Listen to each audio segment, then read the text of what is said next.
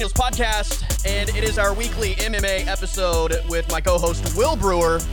Will, happy Saturday. A little bit delayed this week. It is Fight Day, the final fight day of 2021 for the UFC. We've got an awesome card, by the way, to close this year. How are you, buddy? I'm good, man. It's I'm a lot better than I was last Wednesday when we did the show.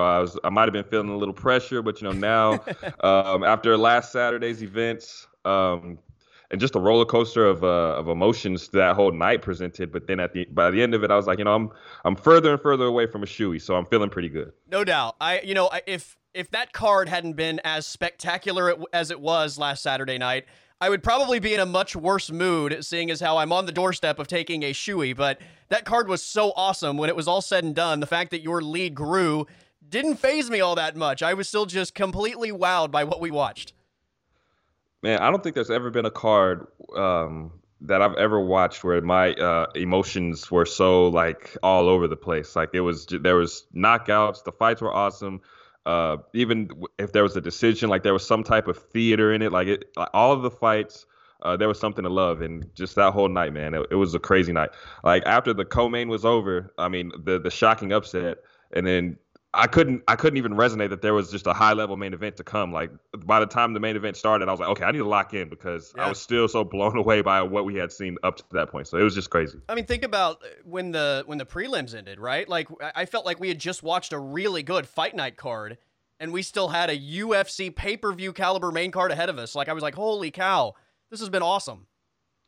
Yeah. The prelims were so good, man. Just it started out knockouts, and then the Cruz and Munoz fight was awesome. And then the Cruz and Munoz fight was so good that you almost kind of take for granted what you saw from Josh Emmett and Dan Ige. So it was just a crazy, crazy night of fights all around from top to bottom. It was, I'll probably get your thoughts on this later, but it might be my pick for card of the year. Might be. There's been some awesome cards. I don't want to be a prisoner of recency bias, but that card was pretty amazing. It's in the conversation. Last month's pay-per-view was right there as well. What a finish for the UFC to 2021 when you consider that. Was the last pay-per-view Gaethje and Chandler opening the main card? Yeah. That one, when that was done, I was exhausted. I was so just emotionally, I guess, exhausted from the roller coaster ride that thing even kicked off with Chandler and Gaethje. That entire card was badass. We'll so next week we're gonna do our year end fight of the year, fighters of the year, card of the year, all that good stuff. So we can ponder on that for the next week after we get through today's card. But it was fantastic. Start to finish, it was awesome. And like I said a moment ago, what a finish to 2021 for the UFC. Let's start with the main event, the lightweight champion and still Charles Oliveira. And let's kind of go through this in a step-by-step process. Starting with that first round, Will, what did you think of that first round? Well, first of all, I just want to say, kudos to us for giving Charles Oliveira the credit he deserves, because a lot of these shows are just going right to the co-main event, which, it was great, but, we got to give Charles Oliveira his flowers because he was the main event, so we should start with him. But anyways, that first round... He was the main event that everybody was discounting in this matchup. Seemingly the collective MMA community was ready to hand Dustin Poirier the belt, thinking this was going to be a walkthrough. Yeah, and then when it's all said and done, I think the narrative on him shifts. But throughout the whole process, we were like, look, this is going to be a close fight. Please don't count him out. Even though a lot of people were picking Dustin, we were like, we like Dustin, but it's not just we don't think it's just going to be a run through. Charles Oliveira is tough. But I was shocked. I got to admit, I was shocked to see Charles Oliveira run across the cage and get right in his face. That spoke volumes to me. He threw Poirier right into the fire, and that actually is a perfect game plan because Dustin likes to settle into the fights. He likes to.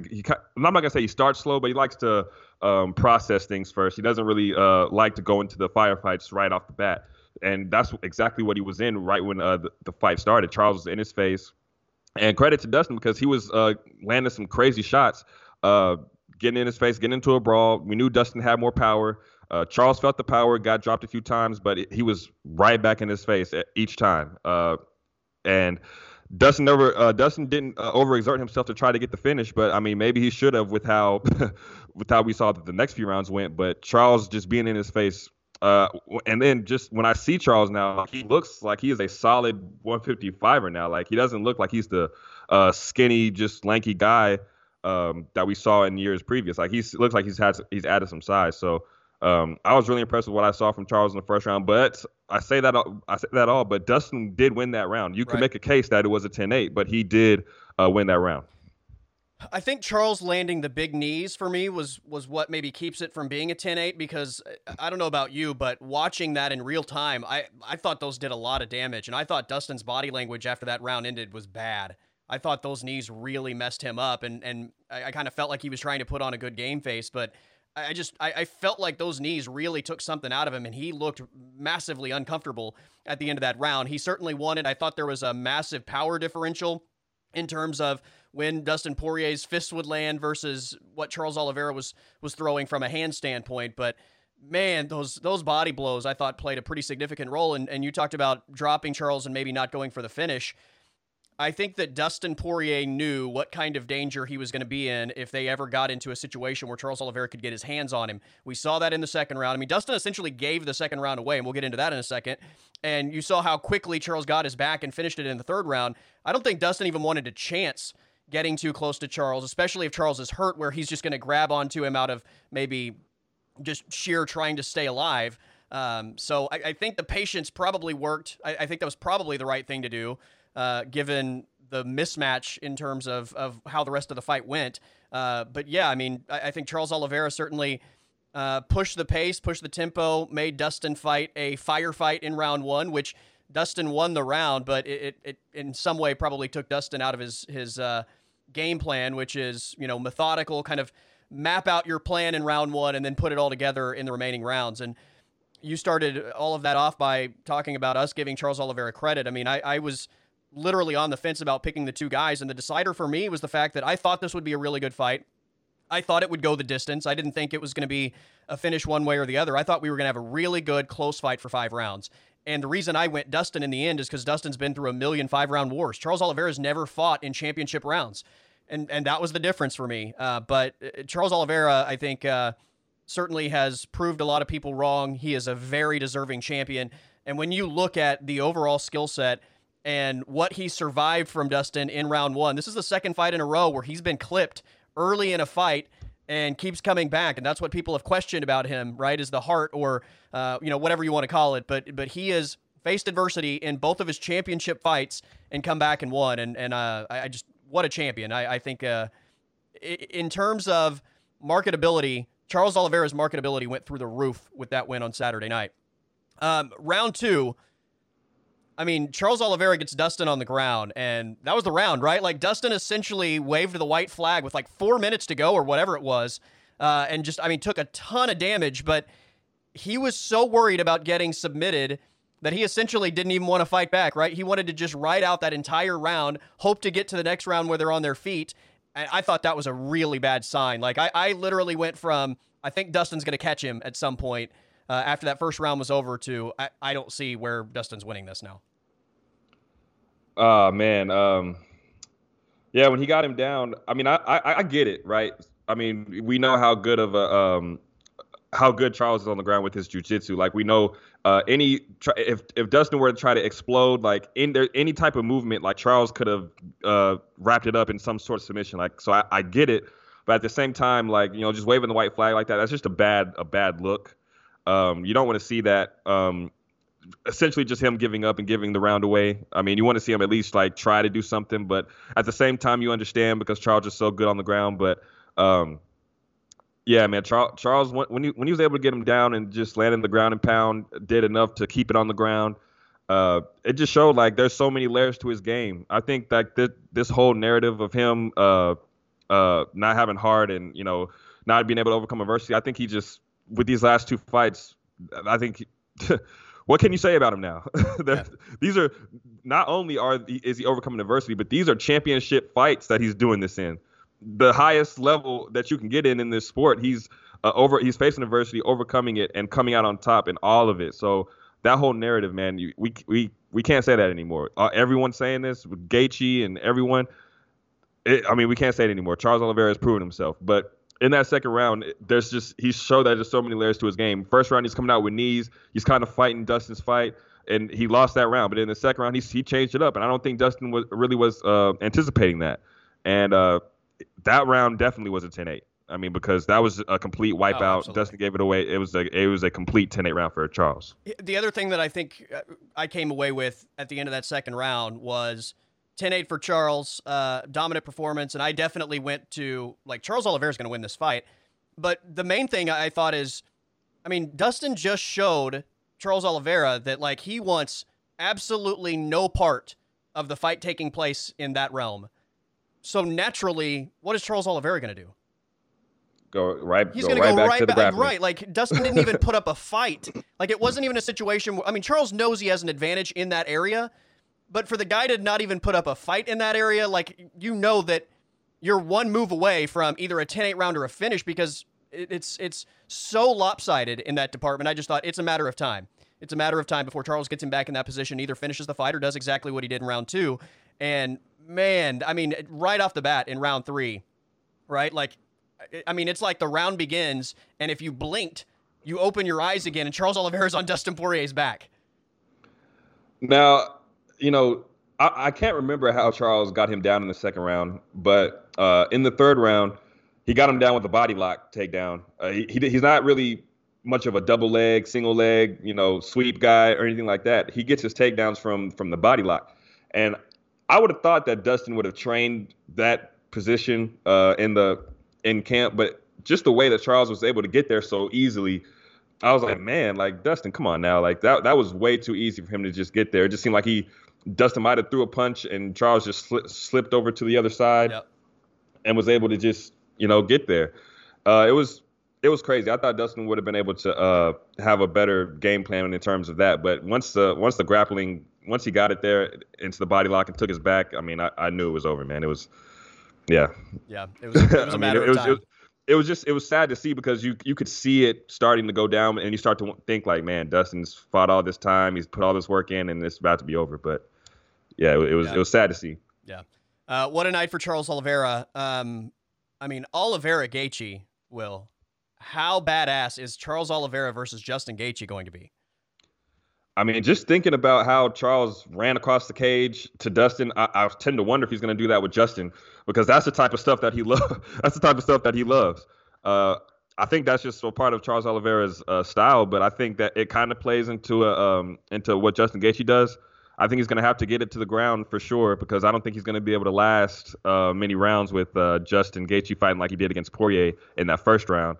But yeah, just the matchup itself, it's going to be crazy. Yeah. Who do you favor in that one? Who do you think is going to be the betting favorite? I think Charles Oliveira will be the betting favorite. I think he has more ways to win the fight, and I think there's also one of my good friends has a phrase that I love. He says, "Life is a course of overreactions or overcorrections." Right? Everybody overcorrects all the time. You're wrong about something, and then you swing so far the other way because you were wrong that you've overcorrected, and you're now too far on the other side of it. And, literally, I feel like everybody went from completely disrespecting Charles Oliveira and thinking this guy was, essentially an interim champion holding the belt until Dustin Poirier ran through him to... in the last week, Will, I've seen everything from Oliveira would completely demolish Khabib to maybe the greatest 155 champ ever. Right? It's an overcorrection. So Charles Oliveira is a great champion, and I love the fact that people are finally respecting his ability, but the guy's also not bulletproof. Justin Gaethje, do we forget what Justin Gaethje just went through with Michael Chandler? And, Justin Gaethje right now is in the prime of his career as well. I think Charles Oliveira will be a slight favorite when that fight ultimately takes place, but I think that's a hell of a fight. Yeah, I'm with you. I think he's going to be a slight favorite. I think that, like you said, everyone's trying to overcorrect with Charles, but let's not forget, a couple of these swings, if they go a different way, like with Chandler or with Dustin Poirier, we could be talking about one of those guys being the champion at this point. Oliveira has really grown, and he's really shown that he's the champion. I thought going into the fight that Dustin was the number one lightweight in the world. I didn't want to discredit Charles, but I thought that Dustin was the top guy because, I mean, despite Charles winning the title from Michael Chandler, I didn't think that he beat the best guy. And now he just beat, in my opinion, I thought that Dustin Poirier was the best guy, and Charles got him out of there. So Charles has solidified himself as the top guy, as the champion. So now with all that, he's gaining championship experience. I think this fight with Gaethje is going to be incredible. I think Gaethje, the way he's being coached now, like the way he's accepting the coaching from Trevor Whitman, like when he's telling him, like, man, you're trying to kill him, just like take 30% off your punches. And I think that he's said that in like 2 or 3 different fights, and each time, like, Justin Gaethje is just like demolishing these guys. Right. It's crazy to see, but I love that matchup, man. That's a very intriguing matchup. Like, I wanted to see Dustin Poirier and Justin Gaethje running back, but I mean, just this matchup here with Gaethje and Oliveira, I love this one as well. I also love the Oliveira Islam potential matchup at some point down the road. I mean, what a fight that would be. Dustin Poirier, this week has kind of been a roller coaster ride, Will, because I mean, I don't remember what day it was this week, but news surfaced that it sounded like potentially it was going to be Poirier Nate Diaz at UFC 70 or 71? Yeah, 270, yeah. In January. That I mean, I think the UFC was even promoting that, and then it kind of fell apart and doesn't sound like it's going to happen. Nate Diaz took to Twitter and said something along the lines of the UFC doesn't want to pay. They don't think Dustin's good enough and doesn't want to pay him the money that it would take to make that fight happen. And then I saw something like Dustin told the UFC yes, and maybe it's going to be put together by UFC 271. So it's not, it was like, this is happening, then it's not happening, and now it sounds like it may still be happening just a month later. There was a lot of conversation over the last week about Dustin Poirier's 3 5-round fights in 2021 and the preparation that takes and maybe how much that takes out of you. This wouldn't be nearly as much because it would be a 3-rounder and you're not cutting nearly as much weight at 170. So I think it's realistic to be able to maybe turn this around very, very quickly. And look, Nate Diaz versus Dustin Poirier is going to be nothing but a stand-up war, and sign me up. Oh, yeah, definitely sign me up. The build-up would be great. The fight itself would be great. We know what Nate Diaz brings to the table. He just wants to stand and box. We know how good Dustin is on the feet. So just the matchup, the stylistically would be great. And, you know, he's been fighting these guys who are so talented. I mean, Conor McGregor's so good with his stand-up. Charles Oliveira, like Max Holloway, all these guys he's fought. I think Nate Diaz is just a really fun matchup. You know, he doesn't have to cut any weight. He can just go train for the love of it and make a lot of money in the process. So yeah, for me, sign me up. I think it's it's the right matchup for Dustin after a heartbreak that he suffered with Charles Oliveira. I think this is the right matchup to go into. I think if he were to fight another lightweight like a Michael Chandler or a Rafael Dos Santos or something, I don't think his heart would necessarily be in it. But this one, I think this would just be him having fun. All right, let's move on to the co-main event, and I will just start with one simple question. Greatest upset in UFC history, question mark. I think, man, I think it is. I really think it is, because this is someone who we're talking about, Amanda Nunes, the greatest female fighter of all time. She's got 2 UFC titles. I think the only thing that people are trying to not make this the biggest upset in UFC history is the betting line. And I'm like, okay, like the betting line is what it is, but like, let's look at the resumes. You know, like for everyone that Amanda Nunes has beaten in the first round and made it look easy, Chris Cyborg, Ronda Rousey, she's beat Holly Holm, like all these former champions. She took the title from Miesha Tate. She's beaten all of the other UFC champions at 135. And then Juliana Pena comes, and nobody really thought much of it. I mean, you knew Juliana just was saying all the right things, but you think like, okay, she's saying that to build the fight. I'm interested in watching this now because of how confident she is. But you never really thought, like, we're in a world where we're looking at Amanda Nunes and Valentina being the best, and then there's just everybody else. Like, nobody really thought that Juliana was actually going to win. I mean, you saw that there was a path, but you didn't really think it was going to come to fruition because of how great of a champion Amanda has been. So for me, I think it's the greatest upset of all time. I think that it's a toss-up between Nunes, Pena, and then Chris Weidman and Anderson Silva, because of just like how the moment made me feel. Like, I could not believe that Anderson Silva got knocked out. I could not believe that Amanda Nunes just lost. Like I could not believe what I was watching, and just I think it's the greatest upset ever. It's interesting for me because it's a massive upset, and when we did the podcast last Wednesday, like I literally didn't even give analysis for this fight. I said 2 words, Amanda Nunes. Like that was all I was willing to contribute because I wasn't even going to entertain the idea that Juliana Pena was going to even put up a good fight.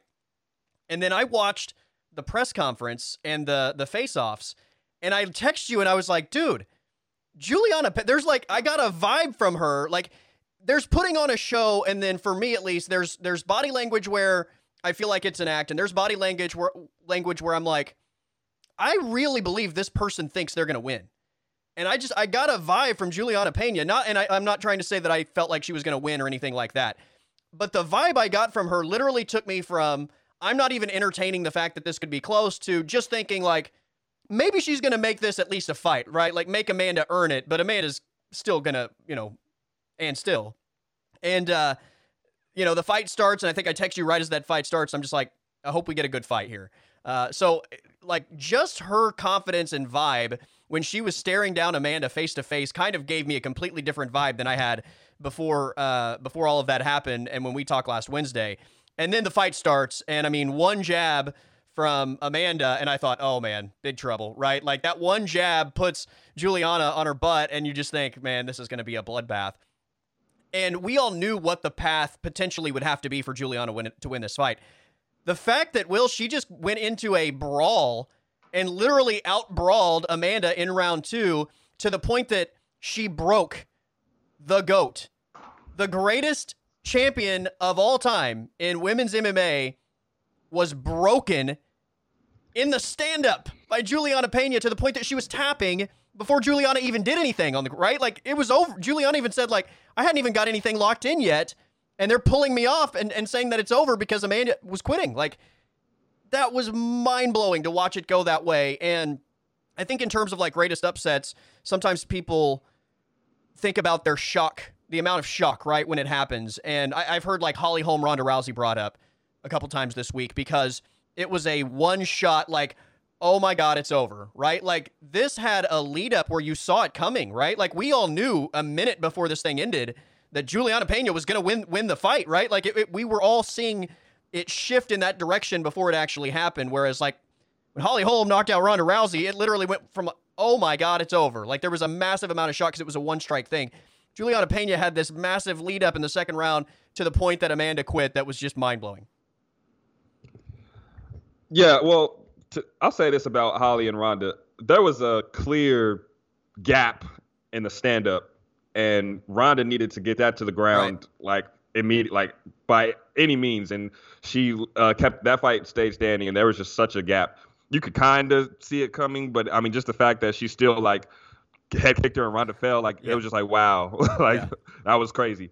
So I want to go back to the first round of this Nunes and Pena fight really quick, because when Amanda dropped her with the jab, she went down and kind of started with the ground and pound, and I was kind of confused by that because there's only one path for Juliana to win, and it was by being on the ground.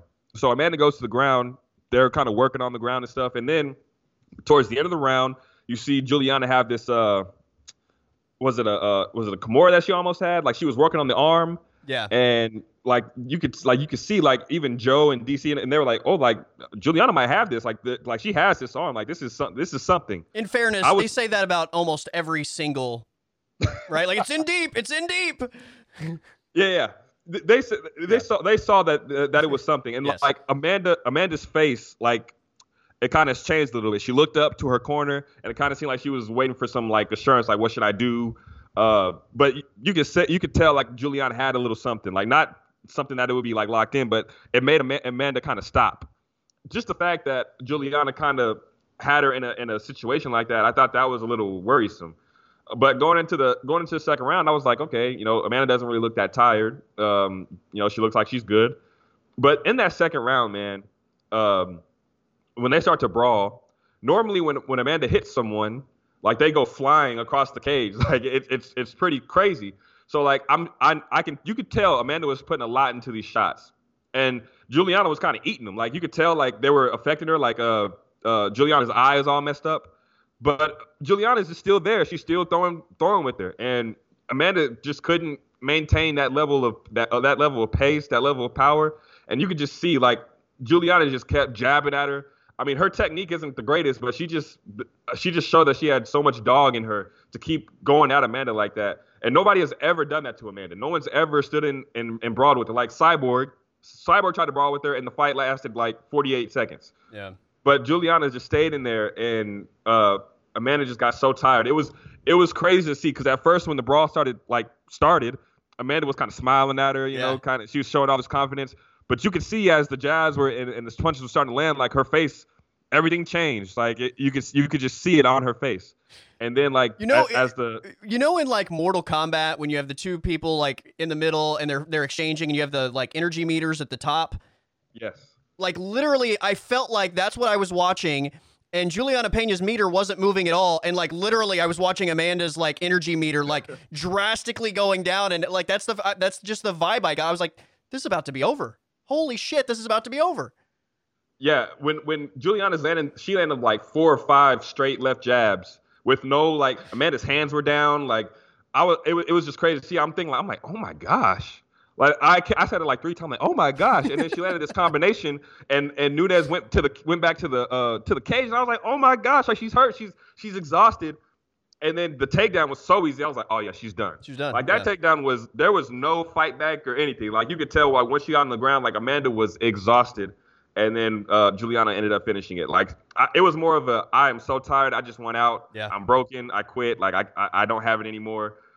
More than it was what Juliana had on the ground. But amazing performance from Juliana. A lot of people are talking about what Amanda didn't do, but credit to Juliana for all that she went in and did. Yeah, it was absolutely incredible. What a moment! I mean, it's an all-time moment in UFC history, regardless of whether you think it's the greatest upset or not. It's on the Rushmore, if you will.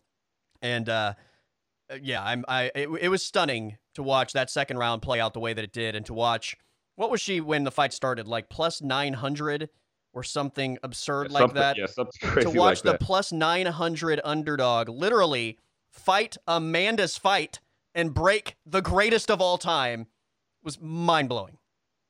And, you know, I want to say this because I don't think too many people have mentioned this, but when Amanda got on the scale and when Amanda on fight day, like Amanda looked incredible. I don't think I've ever seen Amanda look that good, like body-wise. Like normally she has a little bit of, like her body's not cut. She's not shredded, but she was shredded on the scale and then into the fight. She looked shredded. She looked great. I did not expect at all. I thought, you know, she trained so hard that the cardio wasn't even going to play a factor. She looked that good, but maybe she was overtrained because it's just incredible that she looked that good on the scale, and then she just by the second round, a brawl like that just took all of the energy out of her. I was shocked by that. Or is it maybe at a point where that weight cut just doesn't leave enough left in the tank? Yeah. Right? Because she's a 2-division champ. This is the light division that she competes in of the two. I mean, and like, has she ever been tested to that degree? I mean, since Valentina at that weight class? No, she hasn't. And even in that fight, I mean, you could settle into the fight and you could it's a chess match. It's not a brawl. Right. So she hasn't been tested like that since probably her last loss. Yeah. So maybe the weight cut plays a factor here at least at 135. Regardless, Dana said in the post-fight presser that millions of dollars potentially lost for what could have been the Kayla Harrison Amanda Nunes super fight. Oh yeah, I think the UFC has the potential star if they're able to sign Kayla Harrison. They have a star. Like she has the look, she has the credentials, she has the fight style. She's very marketable. They have a superstar in their hands if they're able to get her. She can talk the talk. You know, she's good on the mic. So they have a star and they know that. And you know, for how great that Amanda's looked, you bring in someone who's undefeated, who's an Olympian. Like they could have sold the hell out of that fight and made it to where like everyone's wanting to see this. Like they could have made this like the biggest women's fight of all time. Yeah, they definitely missed out, and it was right there on the doorstep. Like I know that they put Kayla Harrison in the front row for a reason. All Amanda had to do is just get this win, and then we're off to the races. You're making a lot of money. I know they're teammates, but I think the UFC would have threw so much money at them that they would have just had to fight each other. If Amanda gets this belt back, I kind of wonder. I wonder how much of the shine has gone from Amanda in terms of like this aura of invincibility. And look, maybe that opens the door to making more money because people feel like there's at least a chance for somebody else. I don't know. But I wonder if it makes more sense to, if she gets 135 back and becomes the champ again, that the immediate next fight for her is Kayla at 145, or if there was ever the time to maybe pass the baton within the UFC currently, is this the time for the Valentina trilogy fight at 135 if Amanda gets it back? I would want to see Amanda fight Kayla Harrison a little more because we've seen Amanda fight Valentina twice. But if there was ever a situation where Amanda was like, I need to take some time off, I would actually love to see Valentina jump in and fight Juliana Pena for the 135 title. I mean, she hasn't had the opportunity to be a double champion. She's fought Amanda twice. Dana doesn't really seem like he's all into it, them fighting again. But she has a win over Juliana Pena already. She's basically the number one contender at 135, but she's just fighting at 125. So, I mean, I would love to see Amanda and Valentina run it back, but it doesn't seem like Dana is really on board with it. But then you bring in a new superstar in Kayla Harrison. And then there's no blood at 145 at all. So just that automatically gives that division a ton of life. So I would want to see Amanda and Kayla Harrison. Any other thoughts on Pena, Nunes, or what happened Saturday there? Man, I would love to see the rematch. I wonder how it's going to go. A part of me wants to just be like, Amanda's going to come out here and just kind of smoke her this time. But, just the fact that Juliana just knew for all these years, she knew that she had the blueprint to beating her. And then on the night, it actually played out exactly the way that she said. It makes me want to see it even more. So I can't wait for the rematch. It's going to be awesome. All right. Before the co-main event on Saturday, we had Jeff Neal, Santiago Ponzinibbio. Maybe in terms of what the rest of this fight card looked like, this one wasn't nearly as maybe exciting. Still a really good fight. And credit to Jeff Neal. I mean, for as much adversity as he's faced, I think we were solidly on Ponzinibbio's side of this fight, but big-time performance for Jeff Neal in his first action, I believe, in a year, right? Yeah, since the Neil Magny fight, he had lost 2 in a row. He was a pretty big prospect coming up before those 2 losses, and then he got sick, and then the DUI and everything, so just, everything was kind of working against him. But for him to come out and have that performance against a really, really tough, durable guy like Santiago Ponzinibbio, it was just a great performance. It was a close fight, great fight, closely contested. Didn't one of the judges have it 30-27 in this fight? Yeah. One of them had 30-27. Yeah. There's always got to be one bad judge that gives a score like that. Yeah, just one dumbass. So, I mean, it was a close fight, but, Jeff Neal did what he had to do. I thought he won the fight. Kudos to him, man. Yeah. Kai Kara-France, Cody Garbrandt was one of those fights where I think we were just asking the question for Cody Garbrandt, like, what is this weight cut going to leave Cody with? Because when you think about the speed and the power and dropping down to 125, you think it's automatically a big-time recipe for him to move right to the top. But, dropping another 10 pounds, there have been a lot of questions about his chin. I think some of those questions quieted down after the war with Rob Font. He showed that he could take a lot of big shots in that fight, but the questions didn't completely get erased from that standpoint. Kai Kara-France catches him with a big shot, and now I think we're, A, looking at Kai Kara-France with a big opportunity to get a title shot, and B, asking the question, what's next for Cody? I think I even texted you immediately after that fight, like, is Cody done? Like, what do you do with him now? I mean, it's another, he drops down to 125 and still takes a big shot. I don't know what the UFC's thoughts are going forward. Yeah, it's a real tough spot to be in for Cody Garbrandt, man. Becoming the champion at like 10-0 or 11-0, whatever he was, and then just like since then, TJ knocks him out twice, and then Pedro knocks him out. Just like he's had such a bad series of luck in these last few fights. But you know there's potential there. You know there's some skill there. There's power. There's speed. But that chin, man, once it goes, man, it goes. And there was a lot of questions about how well his chin would hold up at this weight, dropping another 10 pounds to get to flyweight. I think that Kai Car-France just landed a unbelievable shot. Just like he's probably the most powerful guy outside of Figueiredo in the 125-pound division. Right. I think that it might have been out of everyone that Cody could have fought, that this was probably the worst matchup for him. Someone who's a heavy puncher. I'm kind of on the side of him staying at flyweight and working his way back up. Because 135 is just too deep, man. There's no room for a Cody Garbrandt there. Like he could go into 135 and fight these money fights. Like he could fight Sean O'Malley. I think Sean O'Malley would kind of run through him at this point. Yes. I kind of think that if you match him up with the right people at flyweight, he could work his way back up to a title fight, and then he could his body could be more adapted to making the 125-pound cut, and maybe just his chin would be more. Well, I was going to say his chin would be a little more improved if he can fight some of these guys who aren't heavy hitters. But I mean, I think once your chin is gone, it's gone. But I kind of want him to stay at 125 because I just don't think there's anything for him at 135. Yeah, it's a tough position to be in, and you're right. I mean, Sean O'Malley, I think would. What do you think the odds would be for Sean O'Malley versus Cody Garbrandt? I kind of think that they would try to respect Cody a little bit, but I think at this point, Sean O'Malley would be like a minus 300 in that type of range. Okay, I thought minus 400. So I wanted to go 400, but I was like, I think they're going to respect him a little bit, so I'm going to go minus 300. Yeah, and look, part of that is also just a massive respect to what Sean O'Malley has shown.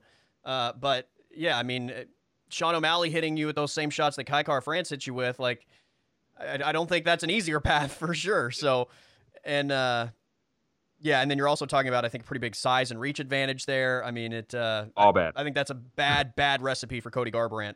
But yeah, I mean, hopefully you give him another. You know, we have to remember there have been guys that have dropped weight classes and lost out of the gate, right? And then kind of started putting it together. I mean, look at Aldo right now.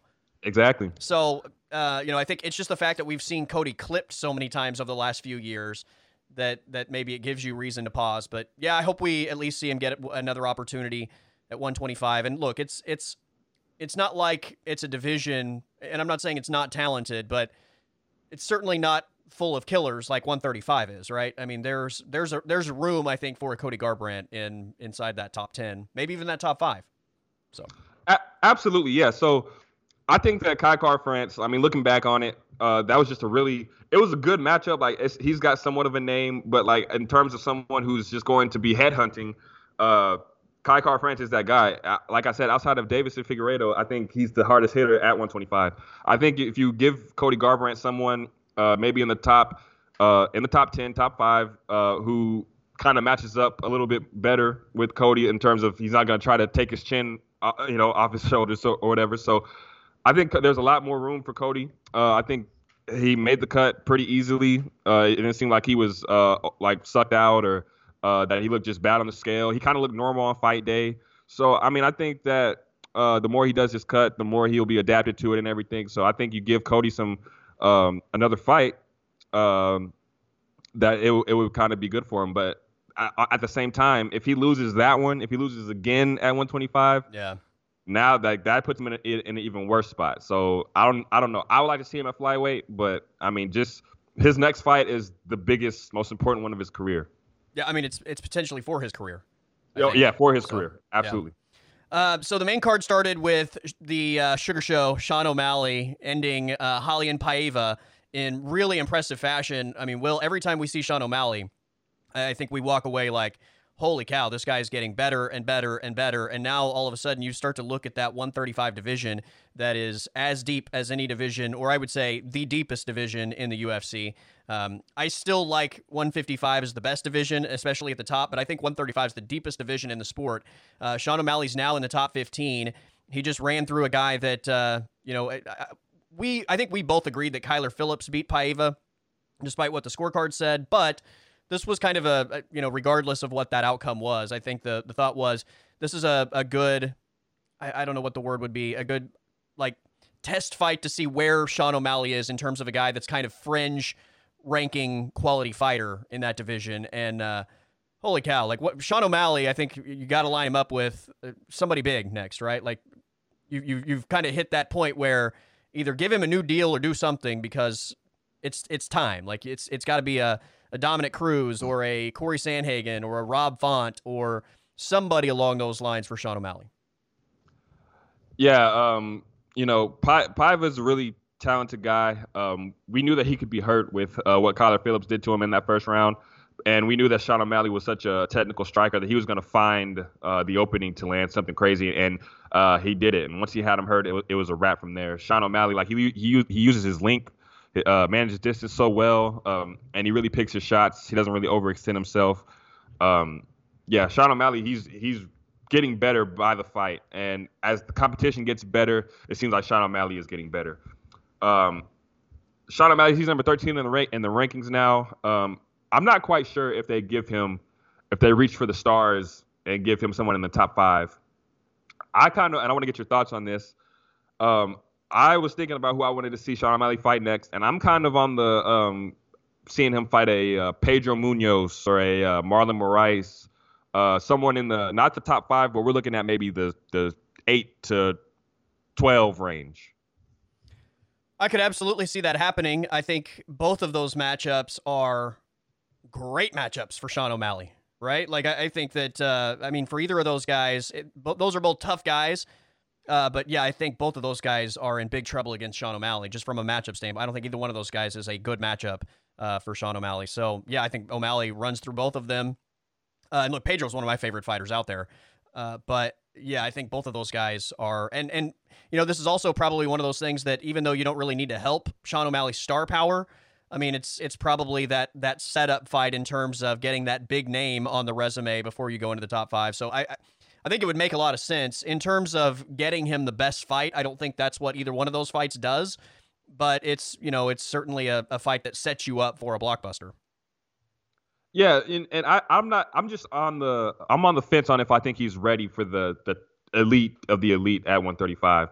But I think if you give him someone who's kind of been there, done that, like a Moraes, like a Pedro Munoz, or even Rafael Assunção, who's fighting this weekend, someone who's kind of a veteran of the game, who's been there, who's fought some of the tough guys, who's kind of well-rounded. If Sean O'Malley gets through them, then I think you give him, because it's kind of like he's going from unranked guys, or Paiva was ranked for a time and then he wasn't. Like, it was just like back and forth, and then you just give him right to a top 5. I don't know if we've seen enough from him to be like, okay, I think Sean O'Malley is like a top 5 flyweight or a bantamweight right now.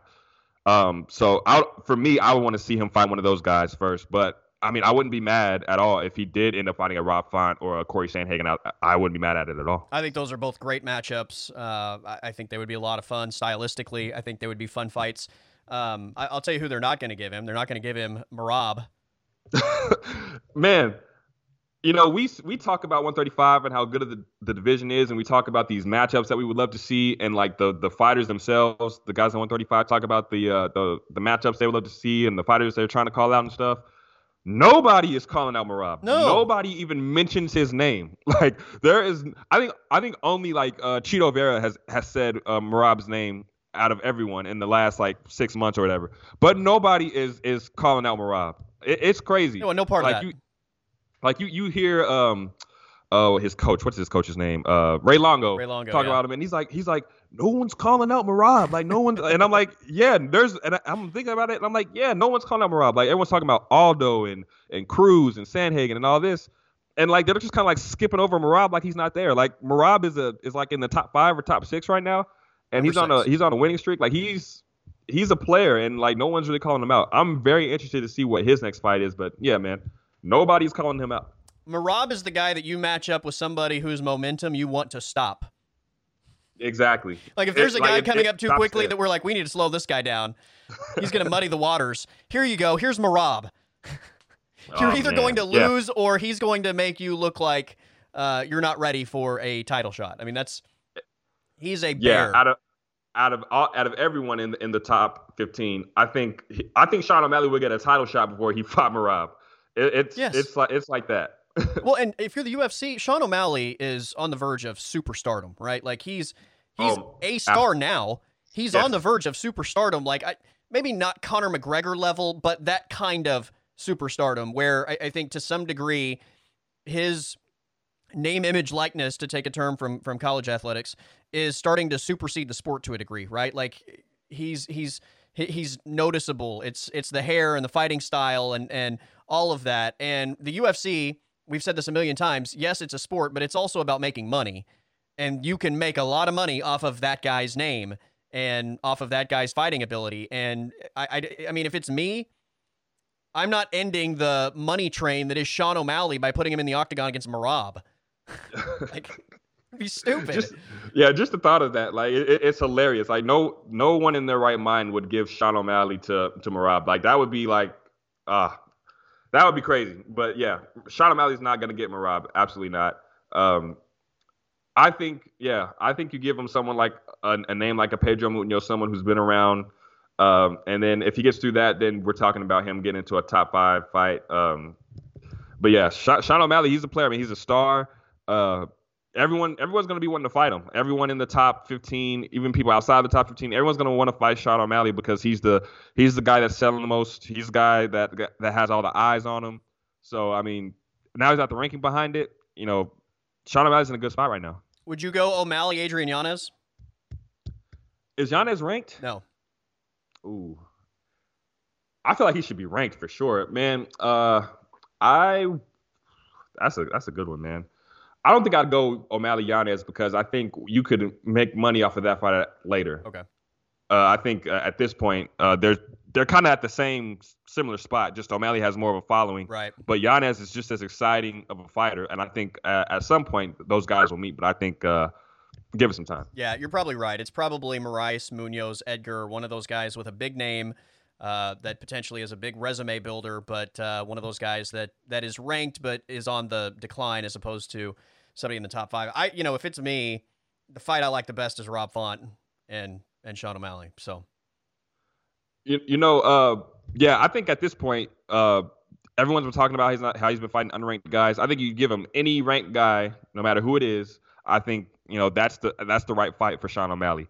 As far as Rob Font goes, I was thinking about this when I was matching up the 135ers in my head. I kind of think that he's the next guy from Merab. Could be, yeah. I mean, Merab's gonna have to fight somebody. You mentioned Chito Vera. I mean, there's another name. Chito Vera's number 8. I mean, if Chito wants that fight, then I mean he might be the only one willing to take it. I don't know that like we just talked about. I don't think anybody else wants any part of that. So. Maybe you take that opportunity. I know that there's been conversations about a rematch between Chito Vera and Sean O'Malley as well. I don't know that I have a great appetite for that right now, given just what's in that division. That division's so good that I don't know that I'm like desperate for O'Malley, Chito Vera, but we know Sean O'Malley, because of the star power, is on a championship track, and it makes a lot of sense for him to be able to avenge that loss at some point. So. Yeah, I think at some point on this run, for him to get to the title, I think he's going to have to fight Chito Vera. I think at some point their paths will cross. I think right now Chito Vera is kind of just a step above him, and I mean it shows in the rankings. Like he's number 8. I think Chito Vera, with that win against Frankie Edgar at MSG, he needs to be fighting someone ranked above him because he's got championship aspirations too. And even though Sean O'Malley's the money fight in the division, what does that really do for Chito Vera to beat him again? Yeah. So, I mean, it's great for O'Malley to get past him, but what does it do for Chito? Yeah. So, I think Chito should be fighting people kind of ranked above him. We will loop back around to the feature prelim, but let's just stay in that division for a moment. Dominic Cruz, Pedro Munoz was an awesome fight. Look, Pedro Munoz never fights in anything but awesome fights, which is why I love the guy so much. When we did our picks last week, I took Pedro to be opposite, but I told you I felt like, that Pedro's a guy that takes a lot of damage, and Dominic Cruz is a tough dude that makes it hard to look good. He rarely lets you clip him clean, even though Pedro got a couple big shots in that first round. I just thought this is definitely a Dominic Cruz outpoint you fight with the maybe the chance that Pedro lands something big. That's exactly what we saw. We saw Dominic Cruz toughness displayed in the first round. When he got clipped, he bounced back. But I mean, rounds 2 and 3, well, Dominic Cruz looked as good as he's ever looked, right? I mean, he's a puzzle that's difficult to solve. He's so awkward that it's hard to catch him in those moments. And in the final 10 minutes of that fight, Pedro really couldn't find an opening again. And Dominic Cruz, from a striking standpoint, I mean, looked as good as he's ever looked.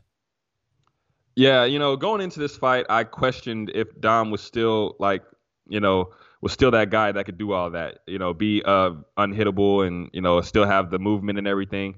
Because the Casey Kenny fight was a little too close. Like, he did win, but it was a little close.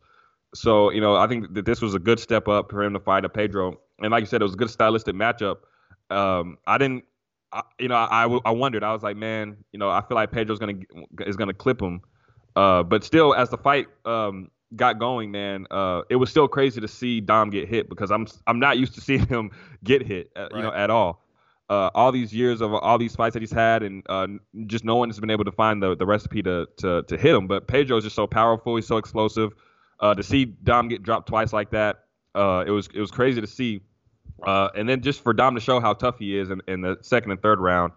And then, like, when I got to see him flowing and I got to see him moving and everything, and to see his striking and to see it all come together, watching that second and third round, I was like, okay, that's the Dominic Cruz that I've grown to know. That's the Dom that was the champion. That's Dominic Cruz that we've seen for all these years. So I think he's back now. I think it took a fight with a guy like Pedro for him to really get his feet back in it, but he's back now, and I'm very interested to see what's next for Dominic Cruz. He's right up there with the top guys. What if you're a matchmaker? What do you do with Dominic Cruz? Man, so I tweeted this before the fight, probably like maybe a week ago. I kind of thought, like, win or lose, I think Dominic Cruz should fight Corey Sandhagen, and I think the matchup itself, it was supposed to happen like a few years ago. But I think now, Corey Sandhagen he's lost a title fight, but he's still in that title conversation. And I think Dom is in that title conversation, but he's just like a step outside. So I think you match those two guys up, and Cruz and Sandhagen. I would love that matchup. Yeah, first of all, I think that's a great fight. Stylistically, that's going to be an awesome fight. But the winner, I mean, once again, is right back in the conversation in terms of being a contender that you have to consider to be in line for a championship opportunity. And both guys are. Again, Corey Sandhagen is so dangerous in his attack, and Dominic Cruz, once again, is just such an awkward, frustrating guy to face because of his style. And yeah, that's a great matchup. And I don't see where, given Dominic Cruz's history, given the long layoff, the age, I mean, all of it, he's not fighting anybody that's not going to put him, in that conversation. Like, I think the only fight he's taking at this point is going to be somebody that a win puts him next in line. Yeah, I think we're only going to see him fight. I think it's either going to be Corey Sandhagen. If TJ and Aldo doesn't happen, then I think he'll fight Aldo. But yeah, it's only going to be a select number of guys. It's not going to be. He's not going to fight Cheeto. I don't think he's going to fight Cheeto. I don't think he's going to fight anyone ranked below him. I think it's going to be just people ranked above him. If for my money, I think it's going to be Aldo or Corey Sandhagen. But who wouldn't love to see a Cruz TJ fight? Yeah, you got to. I mean, to me, that fight was so close that it deserves to be ran back. I just don't. I think TJ is probably on the. He knows that win over Corey got him a title shot basically. So I think he's kind of waited out, and he's been hurt. So if he wants to just jump back in it and he wants to have a fight before he fights for the title, then I think he's gonna fight Aldo. But I mean, I would love to see Cruz and TJ run it back. That's a fun matchup. All right, the feature prelim was at featherweight. The return of Josh Emmett versus Dan Ige. We knew this was going to be a great fight, and once again, this one delivered. This fight was awesome. Completely underrated fight on this card. It gave me the Shane Burgos and Billy Q vibes because Dom and Pedro was so good that you really couldn't appreciate what Josh Emmett and Dan Ige did. I mean, props to Josh Emmett, man. His knee was completely fucked after he fought. Who did he fight? Was it Burgos that he just beat? Yes. Yeah, he just fought Burgos. His knee was completely jacked up. He's been out for over a year. Comes back against a very, very tough guy in Dan Ige, and it was a close fight. But a lot of those rounds you could just give to Josh Emmett. Dan Ige, he's tough as hell, but Josh just was the more powerful guy, stronger guy. So credit to Josh Emmett, man. He's right. He's in the conversation when it comes to the top featherweights. I mean, there's kind of a gap in between Volkanovski, Holloway, and the rest of the division, but Josh Emmett is slowly working his way up in that discussion. I believe there was also a 30-27 score in this fight, which was also complete bullshit. I'm asking, like, are you even watching the fucking fight? Like, what the fuck are you watching to score that a 30-27? Yeah, man. I mean, some of these rounds were close, but yeah, there's no way Josh Emmett won all of them. I forget what round it was that Dan Ige did really well. Round 2, right? But yeah, round 2. Yeah, round 2. Dan Ige clearly won round 2, I thought. Yeah, so, Dan Ige, I mean, you got to give him credit, but I think when someone comes off of an injury and they look that good, I think that's kind of what happened with TJ. People kind of start giving him the sympathy vote in terms of the judges because, you come back and no one expects you to do that well, and you come out there and you look that good. That's kind of that might be what it is. I'm kind of trying to give the judge a little bit of a pass here. No. But at the end of the day, he's just an asshole. Yeah. What are you doing, man? Come on. Watch the fight, for fuck's sake. Yeah, there were 2 of those, like 30-27, where it's just like I don't even know like what's happening. What do you? It's probably the same guy, right? Yeah, it's got to be. What do you want to see for Josh Emmett now? Oh man, he's right up there, man. I think. I really want to see. There's Giga and there's he's fighting Calvin Kattar. Yeah. And then you have like Yair and Brian Ortega, who kind of they just came off of really tough fights. So I don't know if he wants to be super active. I would love to see him fight either Yair or Brian Ortega, but he could potentially fight a Korean Zombie. I think that would be a good one. Here's how, in my mind, the matchmaking goes at 145. If it's me, I'm going Ortega Yair against each other. Yeah. And I love the idea of Josh Emmett and Calvin Kattar. I just think that stylistically that would be a banger and a hell of a fight. But Calvin Kattar's about to face Giga Chikadze. So Josh Emmett, Korean Zombie, is, if that's what we're left with, I think that's an awesome matchup. Or, what if Josh Emmett fights Dan Hooker in his first fight at 145 since he got back down? That's you know what? I hadn't even considered that, but I love that. Yeah, I think that's a pretty tough, tough ass matchup for Dan Hooker to come to for his first featherweight fights in years. But that matchup, just on paper, that would be pretty outstanding for sure. Well, for Josh Emmett, getting a win over a Dan Hooker, certainly puts you in that top tier, which you kind of feel like right now he's probably just one step below that top tier. A win over Dan Hooker probably puts you there, and for Dan Hooker, it's immediately a win over the number 6 guy, and your name alone, I think, probably allows you to move up the rankings quicker than you would otherwise, and you punctuate that with a win over Emmett, and you're right there. So I hadn't even considered that, but that's a great idea. Yeah, it's a very fun matchup. Dan hasn't made that cut in a while, but he showed that he can make the cut. His coaches are against it, but I think at this point it makes a lot of sense for him to drop down to featherweight. Yeah. And then put him in there with the number 6 guy. Like you said, it catapults him right into the title conversation with the win. So it makes a ton of sense. Dan Ige's now lost 3 of his last 4. Granted, those 3 are Calvin Kattar, Korean Zombie, and Josh Emmett. By the way, Dan Ige's fought 6 times in the last 2 years. So he's been super active against top-level competition. He's 3-3 in that stretch. I love every time Dan Ige's in the octagon. I tweeted, or I didn't tweet. I texted you this after the fight, just with how he fights Dan Ige and Shane Burgos. I think that's the way to go. So good. I think there's not really any path for either guy right now. They're kind of like in this. Yeah. They're kind of in this just gray area. Limbo, right? They're both like extremely talented fighters, but they're not on the top tier. Exactly. And they're both, anytime they're in the octagon, they're both in like fight of the night caliber like opportunities. Absolutely. So you put those two together, it's just fireworks, man. You know exactly what you're gonna get. Dan Ige used to getting bonuses. Shane Burgos used to getting bonuses. That fight would be bananas. That would be a great fight. Yeah. All right, there we go. We've other than figuring out what the hell you're gonna do with Max and Volkanovski and if that rematch is happening or what. Other than that, we've figured out the 145 division. How much fun is Tai Tuivasa?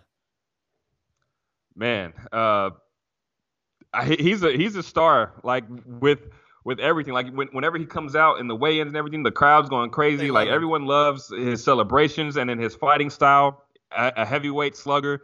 I mean, it all speaks for itself, man. Tai, he's gotten a lot better since like he came into the sport not really having too much skill. He just relied on his power. But once people started figuring him out, he started to lose. And then he's really like went back and really like tightened up his skills, and it's really shown to be the guy like Augusto Sakai, who a lot of people are really high on in the UFC. A lot of people thought that he could be a future champion, and he's been in main events and stuff. So this is a big win for Tai. He wasn't ranked at the time, and Augusto was like a number 10 or 11. Yeah. That's a really massive win for Tai. Really massive win. Yeah, I've never been there with Sakai in terms of thinking he's a future champion. I don't know what it is. He's polished for a big guy, right? Like, but I just feel like there's something missing there that I can't quite figure out. And this is one where I think the most surprising part of this, you knew what Tai wanted to do in this fight. It was get into a firefight. And if you try and play the patient game with Sakai, like, again, he's polished, so he probably wins in that style of fight. But it was pretty clear, Will, like there was a massive power differential here. Yeah, definitely. Augusto didn't want to be in a brawl with Tai, but Tai, his pressure, his pace, the way he was setting traps to get him up against the fence. Tai, there was just no avoiding it for Augusto. Like Tai is agile enough to stay with Augusto. Like Augusto's able to move and stuff, but Tai's just he's right there with him. He doesn't have the look of someone who can move that like that with how his belly looks and stuff, yeah. But Tai setting traps and getting him in the corner and just being able to unload shots, and Augusto wasn't able to withstand him, man. Tai, man, it's crazy to see because Tai's gotten so much better, man. He has gotten so much better, and he came into the sport and he was pretty good already. I think he's a problem, man.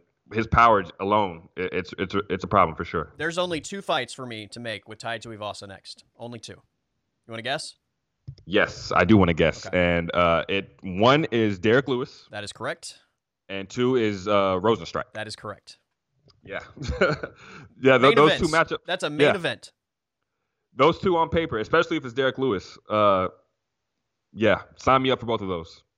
I mean, right now, in terms of just, outside of Francis, obviously, in terms of one-punch power and just, watching 2 guys stand in front of each other and try and end the fight with one swing, the 3 names are Derek Lewis, Jairzinho Rozenstruik, and Tai Tuivasa.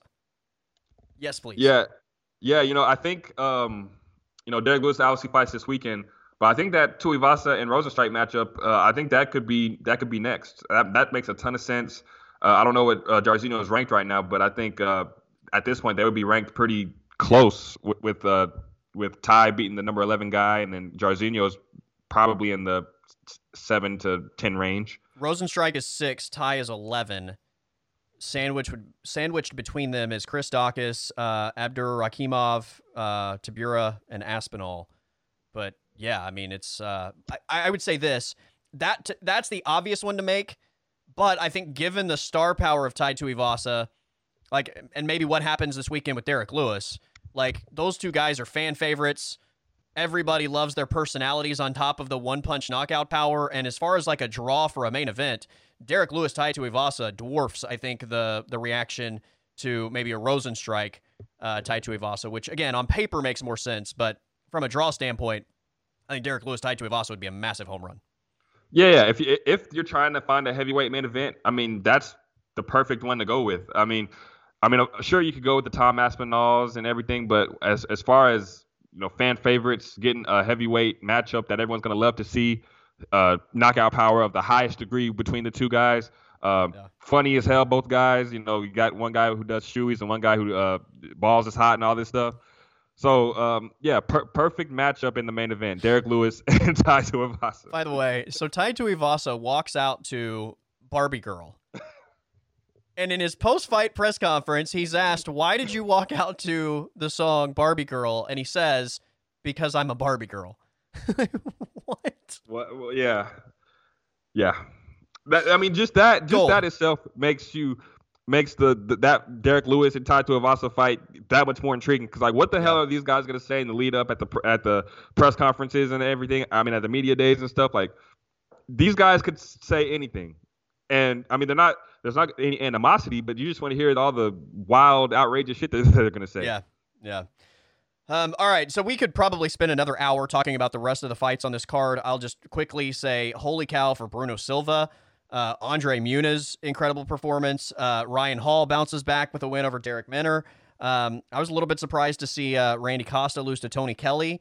This fight's probably so underrated on this card, even going in, but especially coming out given everything that happened. But Erin Blanchfield over Miranda Maverick was a shocker. And, I mean, all of a sudden, like, Erin Blanchfield made a name for herself Saturday. Holy cow, what a performance. Now, Bruno Silva looked outstanding. Ryan Hall got back on track. Yeah, I was surprised to see Randy Costa lose to Tony Kelly, but Tony Kelly definitely came out and really pressured him. Jillian Robinson opened the night with the submission, and the girl was trying to gouge her eyes out, and she said, "I didn't mean to do that. I didn't know what I was doing." You knew exactly what you were doing. You did it multiple times, but Miranda Maverick. I really thought that she was going to be a future champion. She still could be, but I mean, Erin Blanchfield, man, I was shocked because I've really been behind Miranda Maverick, but for Erin Blanchfield to go out there and completely shut her out, man. I mean, she's only like 21, 22 years old. Yeah. She has massive amounts of potential. She's so strong. She can control the fight.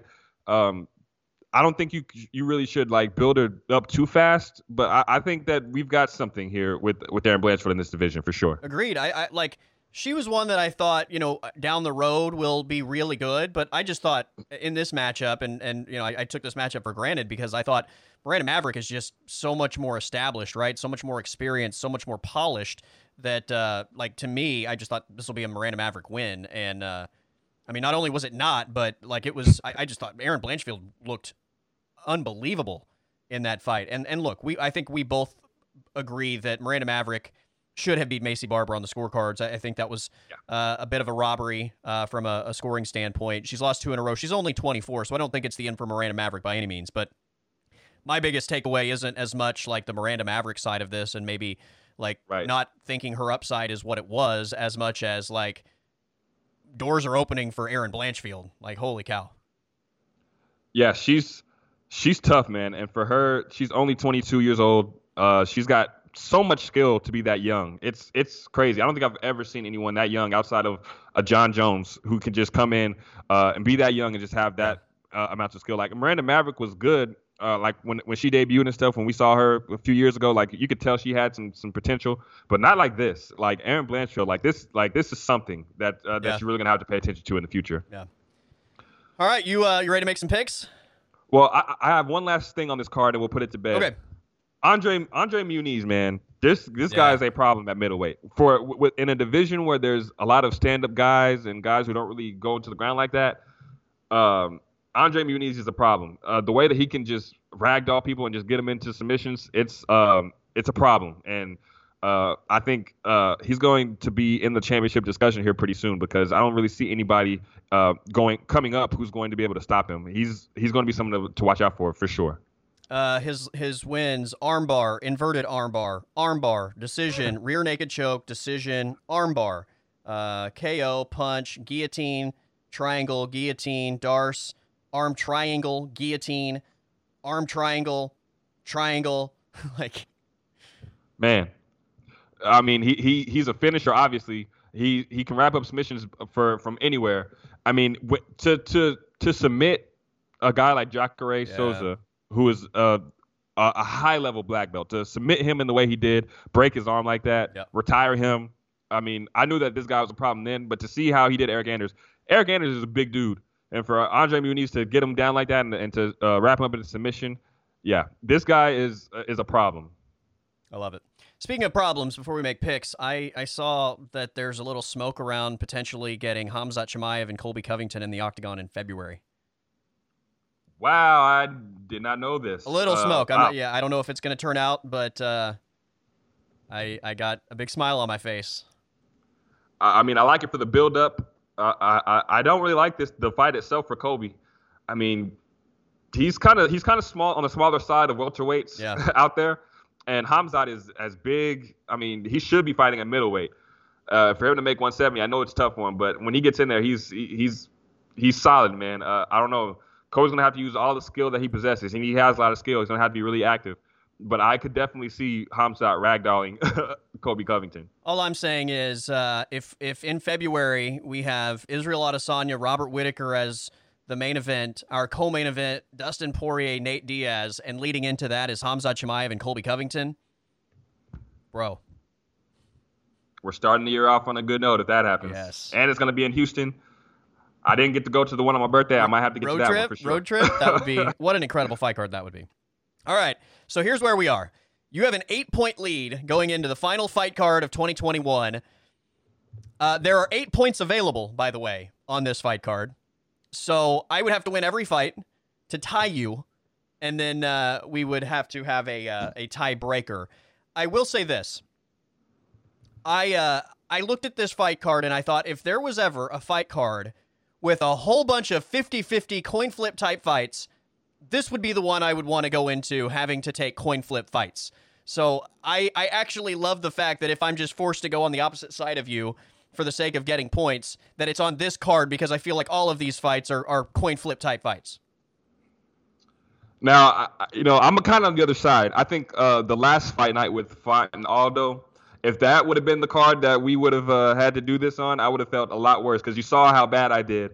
I was so conflicted, but I think I was solidly on my fighters in that one across the board. This one, I'm so conflicted in almost every fight.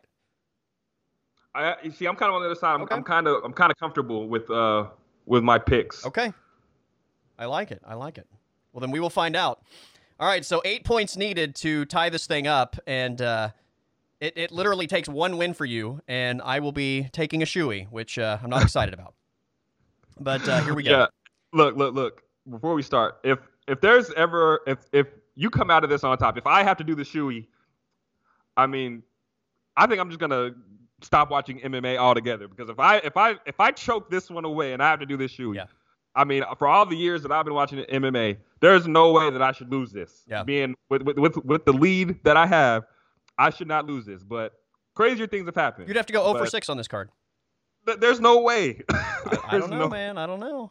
There's no way I could go 0 for 6. But I don't know. We'll see. We'll see, man. Yeah, we'll see. It's possible. I'm feeling good. I'm just letting you know. Like I feel like I'm Juliana Pena right now. Like, oh my gosh. Okay. Although this would probably be a bigger upset than Juliana Pena beating Amanda Nunes, but yeah, because I basically have you down 4-0, right? Yes. Well, not 4-0, but basically because I'm going in with a massive lead, and you have to climb the mountain to get, just to get a tie, and then we would. This is like the final 10 seconds of like Korean Zombie and Yair. Perfect. That's perfect. Yeah. Or the final seconds of Derek Lewis and Volkov. Yeah, exactly. Like, for sure. Literally has to be I have the win right now. I just have to solidify. I can't do a Leon Edwards and get comfortable. That's right. Because then I might get cracked like Nate Diaz did to him. That's right. All right, here we go. We start at the featherweight division. What an awesome matchup this is. It is Darren Elkins, 26-9 overall, against Cub Swanson, 27-12 overall. Oddshark.com has Cub Swanson -188, Darren Elkins +150. Can we just say how awesome it is that these two guys are matching up with each other? Yeah, this is for the hardcore fans, this is a very, very fun matchup. I mean, we've watched Darren Elkins for years. We've seen Cub Swanson for years. Cub Swanson, who was really close to a title shot. Like he was a featherweight contender for years before he tore his ACL.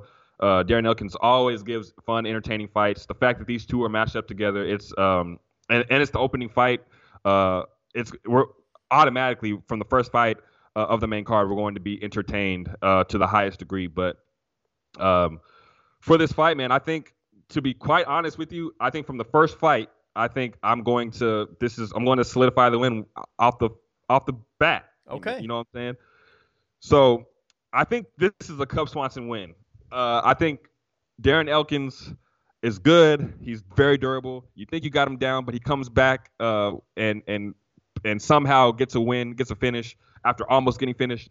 I think Cub is just, I think he's just so experienced. He's been there, done that. He's going to pick his shots. He's been around for so long. I don't think he's going to make those same mistakes that the guys that have lost to Darren Elkins before have made. I think Cub is going to get this win. Okay. This is probably the one that I felt the least confident about, like in terms of if I had to actually pick a winner, this would be the one that I would struggle with the most. So I'm more than happy to take whatever side you don't in this one.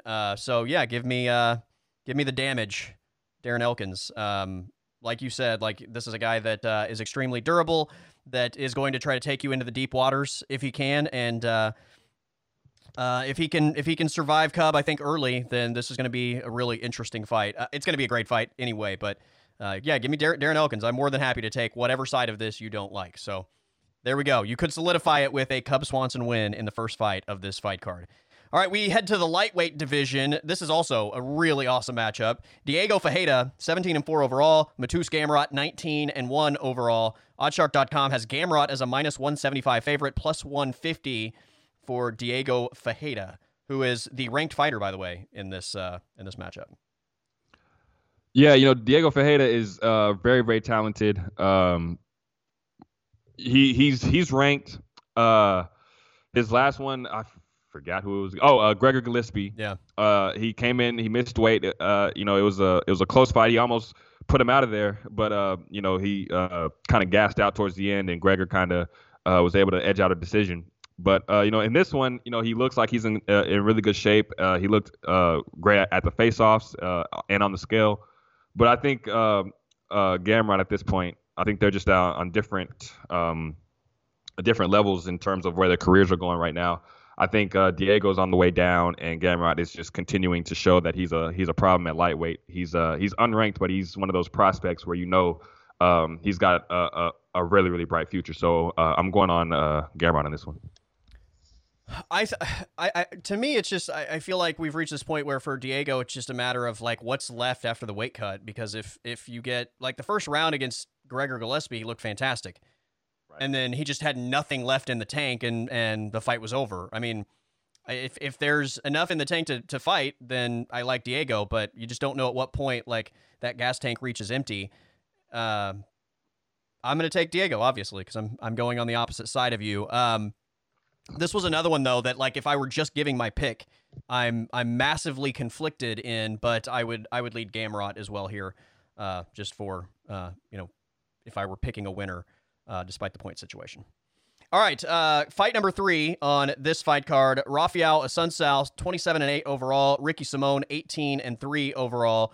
In what we agree is the deepest division in the UFC at bantamweight. Oddshark.com has Ricky Simón as a -275 favorite, +225 for Assunção. Now, I kind of thought that these odds should be a little bit closer. I like this matchup. I know that Assunção's kind of been on the downward slope as of late. He's lost to Cody Garbrandt, Corey Sandhagen, and Marlon Moraes, but I mean, we have to realize like this is a guy who's also beat Marlon Moraes. He's also beat Aljamain Sterling. He's beat Rob Font. He's beat TJ Dillashaw. Pedro. He's beat Pedro. Like he's beaten the who's who. Just are we at the point where this is going to be like he's on the downward slope? Is he going to continue to go down, or is he going to come out with the win? I think that Ricky Simón he's really talented. I can't say like this is a guy who choked out Merab. I mean, out of everyone that we've seen Merab fight, I mean Ricky Simón is the guy who got him out of there. So this is a really intriguing fight. Out of all the fights that we've had or that are on this card, this is the one where I've had the most trouble with. I mean, a huge part of me wants to just go Ricky Simón, but I still want to give Assunção his credit where it's due because he's so experienced. Man, this one's tough. You know what? I'm gonna go Assunção. Okay. Yeah, I think this is another fight where I don't really feel like the odds align with what my expectation is of this fight. I think it's going to be a good fight. I think it comes down to asking yourself the question, like, is Assunção on the decline, or is it just a matter of he's accomplished so much that every fight is against a killer, and he's just been on the wrong side of fights against killers, right? Like you could, Right. like people could ask the same question about Corey Sandhagen. Like, is Corey Sandhagen declining? No, Corey Sandhagen's not declining. He's just fighting the very best of the best. And he's just been on the wrong side of the last two. So I don't know if that's the answer for a Sun Sal. Maybe he is declining, but it's certainly at least a question to ask because he's only fought the elite of the elite for years now. I think given the choice to take either one of these two dudes, I would lean Ricky Simone. So this works out for me to take it anyway, to be opposite you, but Ricky Simone would have been my pick either way. But I've said this since the beginning. I feel like this fight card is full of fights that, in my mind, are close enough to coin flips in most of them that I feel like there's a fighting chance nearly across the board. There's not like well, that's an obvious win in any of these. Maybe outside of the next one, which is the one that I feel the most confident one way or the other on the entire fight card. So we head to women's straw weights. Amanda Lemos, 10-1-1 overall. Angela Hill, 13-10 overall. Oddshark.com has Lemos as a -350 favorite, plus 275 for Angela Hill. Yeah, like you said, I mean, this one's pretty easy. Angela Hill is very tough. She's going to be, as long as this fight lasts, like Angela Hill is going to be in there. She's going to be in her face. She's going to be pressuring her. But I think Amanda Lemos, I think she's on the path to becoming a real title contender in this division. She's a finisher. She can finish it on the ground or on the feet. I think she's just got tons of talent and upside. So my pick is Lemos. If we were still doing the confidence points structure, this would be my number one confident point in favor of Lemos. But again, I'm going opposite because I've got to get the points. So let's just hope that, for my sake at least, if I'm still alive at this point, that it is Angela Hill that gets the win. All right. Co-main event, we have Stephen Wonderboy Thompson, 16-5-1 overall. Bilal Muhammad, 19-3 overall in a welterweight division that is pretty wild in terms of trying to figure out a path to who's next for, I think, what most people consider to be the current pound-for-pound king of the sport in Kamaru Usman. Oddshark.com has Wonderboy at -250, plus 210 for Bilal Muhammad. Man,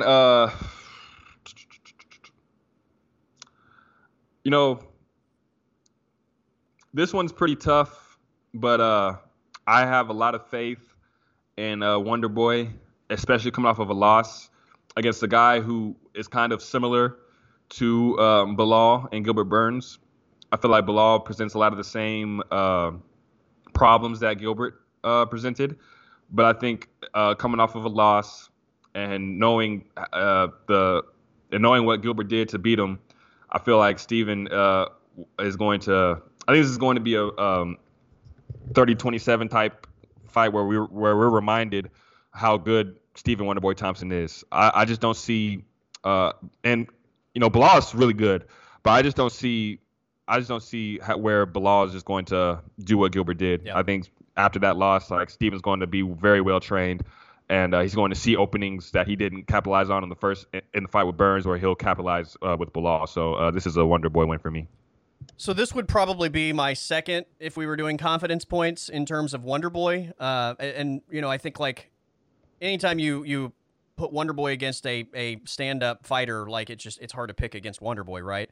I don't think that, even though I think the belief is that Bilal's a well-rounded guy in terms of like skill level to taking this fight to where Wonderboy doesn't want it to be, he's not at the level of like a Gilbert Burns by any means. But I will say this, he's tough, right? He can take damage. He's not going to fade from a gas tank standpoint, and he's well-rounded enough that that there's at least a chance that maybe this fight could go somewhere that Wonderboy doesn't want it to go. But yeah, I think my anticipation is this is going to be a stand-up fight, and Wonderboy is going to do what Wonderboy does in stand-up fights, and that's prevent Bilal from really ever having a massive impact on the fight, which, is not anything against Bilal. It's just to the credit of Wonderboy, and it's why Wonderboy is going to be a Hall of Famer when his career is all said and done. So I'm on Bilal's side for point's sake, but this would be a Wonderboy win for me otherwise. All right, Will, our main event. I'm really excited to see what you pick here because I think this is a really interesting fight. I think most people just kind of feel like Derek Lewis, Chris Daukus, like why, like that's a main event. Derek Lewis 25-8 overall, Chris Daukus 12-3 overall. How about this? Daukus minus 125. Derek Lewis is plus 100 on fight day here, Will. So Chris Daukus is actually your betting favorite tonight for the main event. Like I said, I love this matchup, and I honestly wouldn't have known which way I was going to go if I was picking first. So curious to hear your thoughts on this. Yeah, so the Sun Sal Ricky Simone fight was tough, and the same thing with this Daukus and Derek Lewis fight. You know, a lot of people will want to write off Derek Lewis for his performance against Cyril Gane, but Cyril Gane is a really tough puzzle to solve. Really tough puzzle. But Chris Daukus, you know, in a lot of his wins, you kind of see him getting into brawls, and you kind of seeing him, you know, coming out on the other side of it, you know, being unscathed and getting the win, knocking someone out.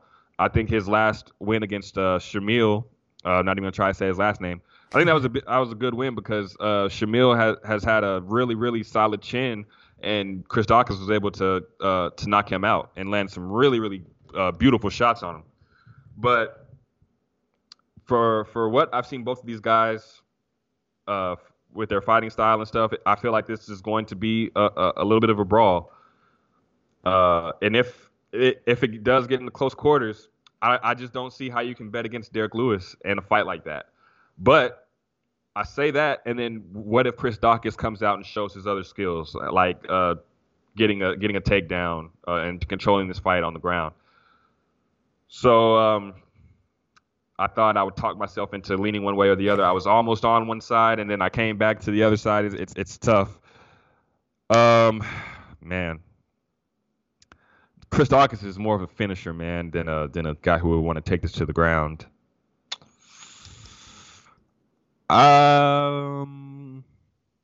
Give me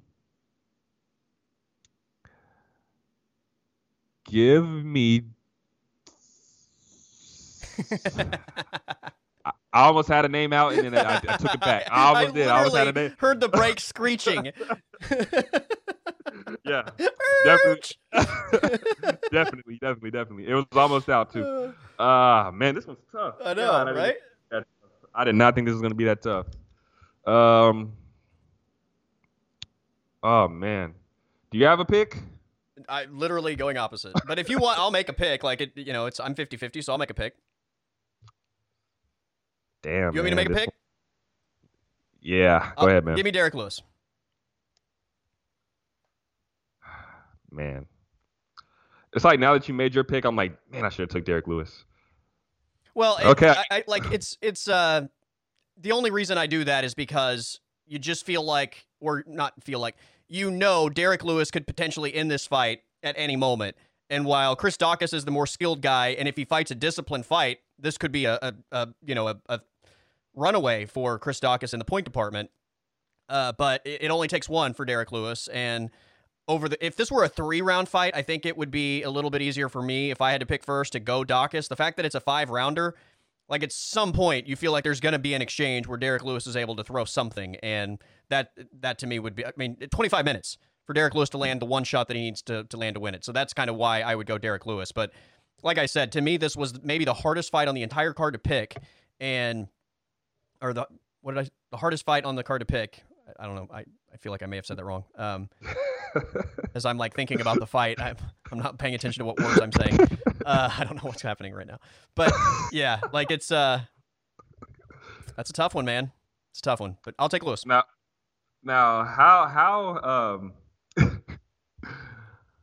how much would you hate me if I just went ahead and picked Derek Lewis also? I'm picking second, so if I'm taking the opposite of you no matter what. So I'm not going to do that. I wouldn't do that. But yeah, we're going opposite each other. You pick. I had you just pick someone, so I'd go opposite. So you picked Derek Lewis, so I'll go with Daukus. But this one's really tough. I could see either guy winning. This one's really, really tough. It's one of those where you just kind of feel like Daukus is probably going to look like the better guy for most of it, but you said it best. I mean, you said Daukus is a finisher, right? Like, he's at some point you just feel like over the course of 5 rounds there's going to be an exchange where Derek Lewis is going to have a chance to throw a big bomb. And look, maybe Daukus lands a big bomb, right? Like, I think it would be foolish to just assume that Daukus doesn't have the ability to also finish this fight, because I think he does. But I think in terms of having that ability, he potentially puts himself in a position where he can get hit. And, you know, Derek Lewis, like I said, only needs one. So that's just the way I would go. But this is I mean, Chris Daukus is the betting favorite over a guy that is as popular as anybody in the sport for a reason, right? Like, these people that put these odds out generally know what they're doing. Yeah. Yeah. And I think, skill-wise, you got to give it to Daukus, but I think the odds are so close because they're really respecting Derek Lewis's power. And, you know, we've seen just with one hit, Curtis Blades, all the skill in the world, but one shot put his lights out. Alexander Volkov was winning the fight for 14 minutes, and in the last 30 seconds, Derek Lewis knocks him out. Like, the fight could be over at any point. So Chris Daukus needs to proceed with caution because Derek Lewis could end this fight at any point. But Chris Daukus is a finisher himself, so Derek Lewis is going to have to be careful as well. It's going to be an awesome fight card, man. I can't wait. Yeah, man, for this one to be the last one of the year, and then we have 4 weeks off, 4 or 5, whatever it is. Yeah. I'm going to really take this whole fight card in, because we're going to be without it for the next 4 weeks. It's going to be tough, but I mean, I hope that NBA basketball, NFL, and college football can just get me through it, but I'm going to miss MMA for sure. Yeah. Well, maybe. I mean, all those leagues are suffering COVID issues right now. We'll see if they're all able to stay alive over the next month without having to, like, halt everything for a period of time. I will say this. So I kind of got behind. I was just so busy for a few weeks where I got behind on my Contender Series episodes. So I think I have 4 Contender Series episodes that I was going to catch up on like a week or 2 ago, and I thought, I'll just wait until after the final fight card of 2021 and fill that gap from the final 2021 card to the first 2022 card with Contender Series fights. So that's how I'm going to fill my month-long break. That's definitely smart, because the Contender Series, these are guys who are fighting for their livelihoods. You know, they're trying to get to the next spot in their careers. So definitely you're going to see some very, very good fights. But speaking of fights, I want to get your thoughts on this Jake Paul, Tyron Woodley. Oh. I mean, that fight card is also today. 2 fights I want to get your thoughts on before these fights kick off. There's Jake Paul, Tyron Woodley, and then there's Darren Williams and Frank Gore. There's no way I could bet against Frank Gore. So I'll take Frank Gore. I literally have no idea what to expect. And when I heard this fight, I just thought, well, Frank Gore's not going to take, like, Frank Gore doesn't strike me as the kind of guy that's just going to do this for the sake of, like, getting his name out there. Like, so I have to imagine, like, Frank Gore's tough dude, like, gonna present something. And then I found out Darren Williams has been, like, training mixed martial arts for a long time and is even, like, a co-owner of a gym and all that. Or so, MMA, a pretty big gym. Yeah. So I don't know, but I'll take Frank Gore there, and then I mean, I feel like this thing is rigged, and there's no way that Jake Paul is going to take the rematch against Woodley without, like, having something in the contract, I guess, that probably prevents Woodley from actually winning the fight. So, and for some reason, Woodley just doesn't want to fucking fight. Right? It's like, go get in a fight, and then he's in there and doesn't want to fight, and then he's mad because he didn't fight and didn't get the win. So I guess, I mean, Woodley will probably get the bigger shots, but I'd probably pick Jake Paul. Yeah, and now they said there's a clause in the contract where if Woodley knocks him out, then he gets an extra $500,000. But what are we've just seen so much of Woodley just not being aggressive, even back to his MMA days. Just it's been the same It's been the same type of fights for Woodley ever since he lost the welterweight title. And Like, I don't even want to watch this because I don't want to watch and get frustrated with Tyron Woodley not fighting. Like, I don't like watching the guy anymore. He doesn't fight. Yeah. Like, he's in a fight but won't fight. Like, who wants to watch that shit? I'd rather watch Jake Paul look like an ass clown against anybody than watch Tyron Woodley be in a fight and not fight. It's the most frustrating thing ever. Yeah, and as a guy who's a fan of T. Wood, man, it's been very underwhelming to watch him these last few years. I'm kind of on the fence, but it's just like he knows how to sell a fight. He knows how to make you believe that he's going to go out there and actually do something. He knows how to sell a fight, but when he gets out there, it's just always the same thing. Yeah.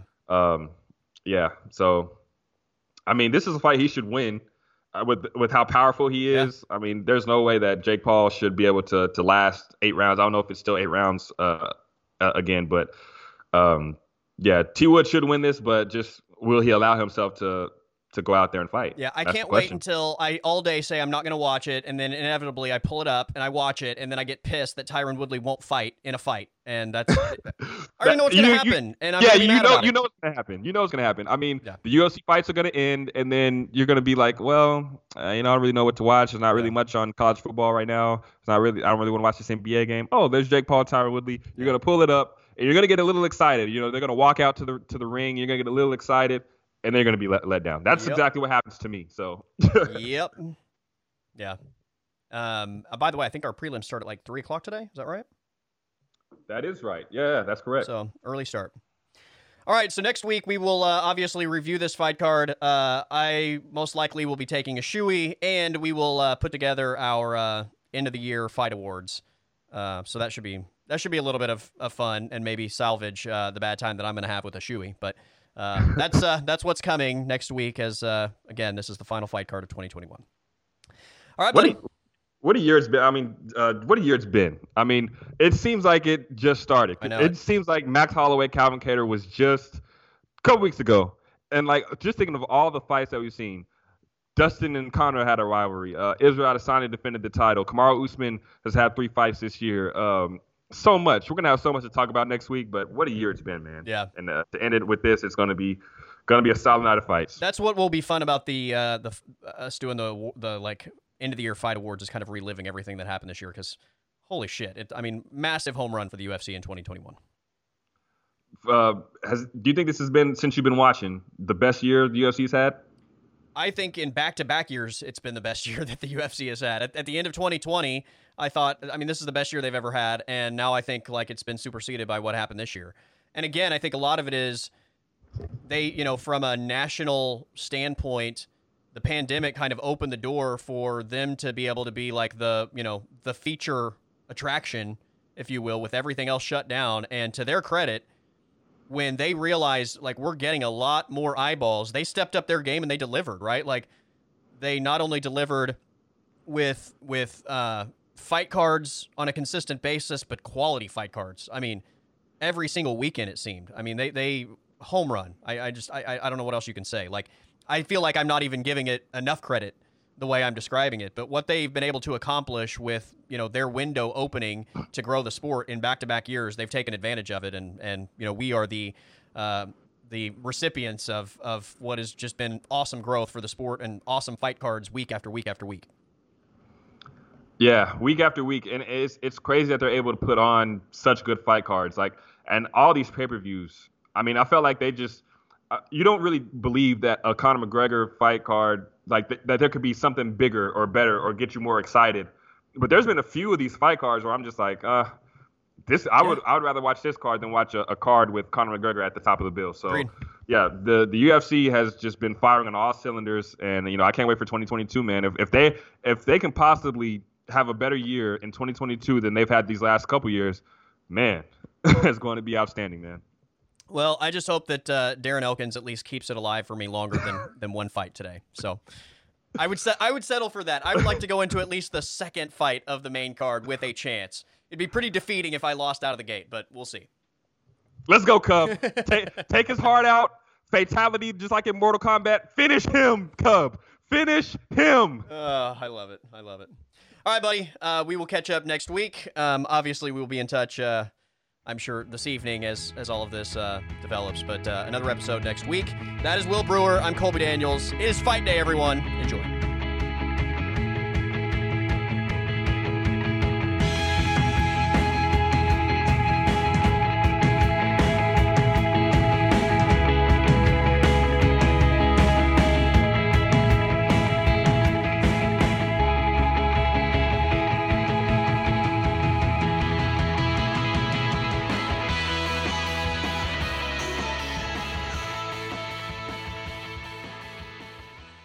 The podcast is over.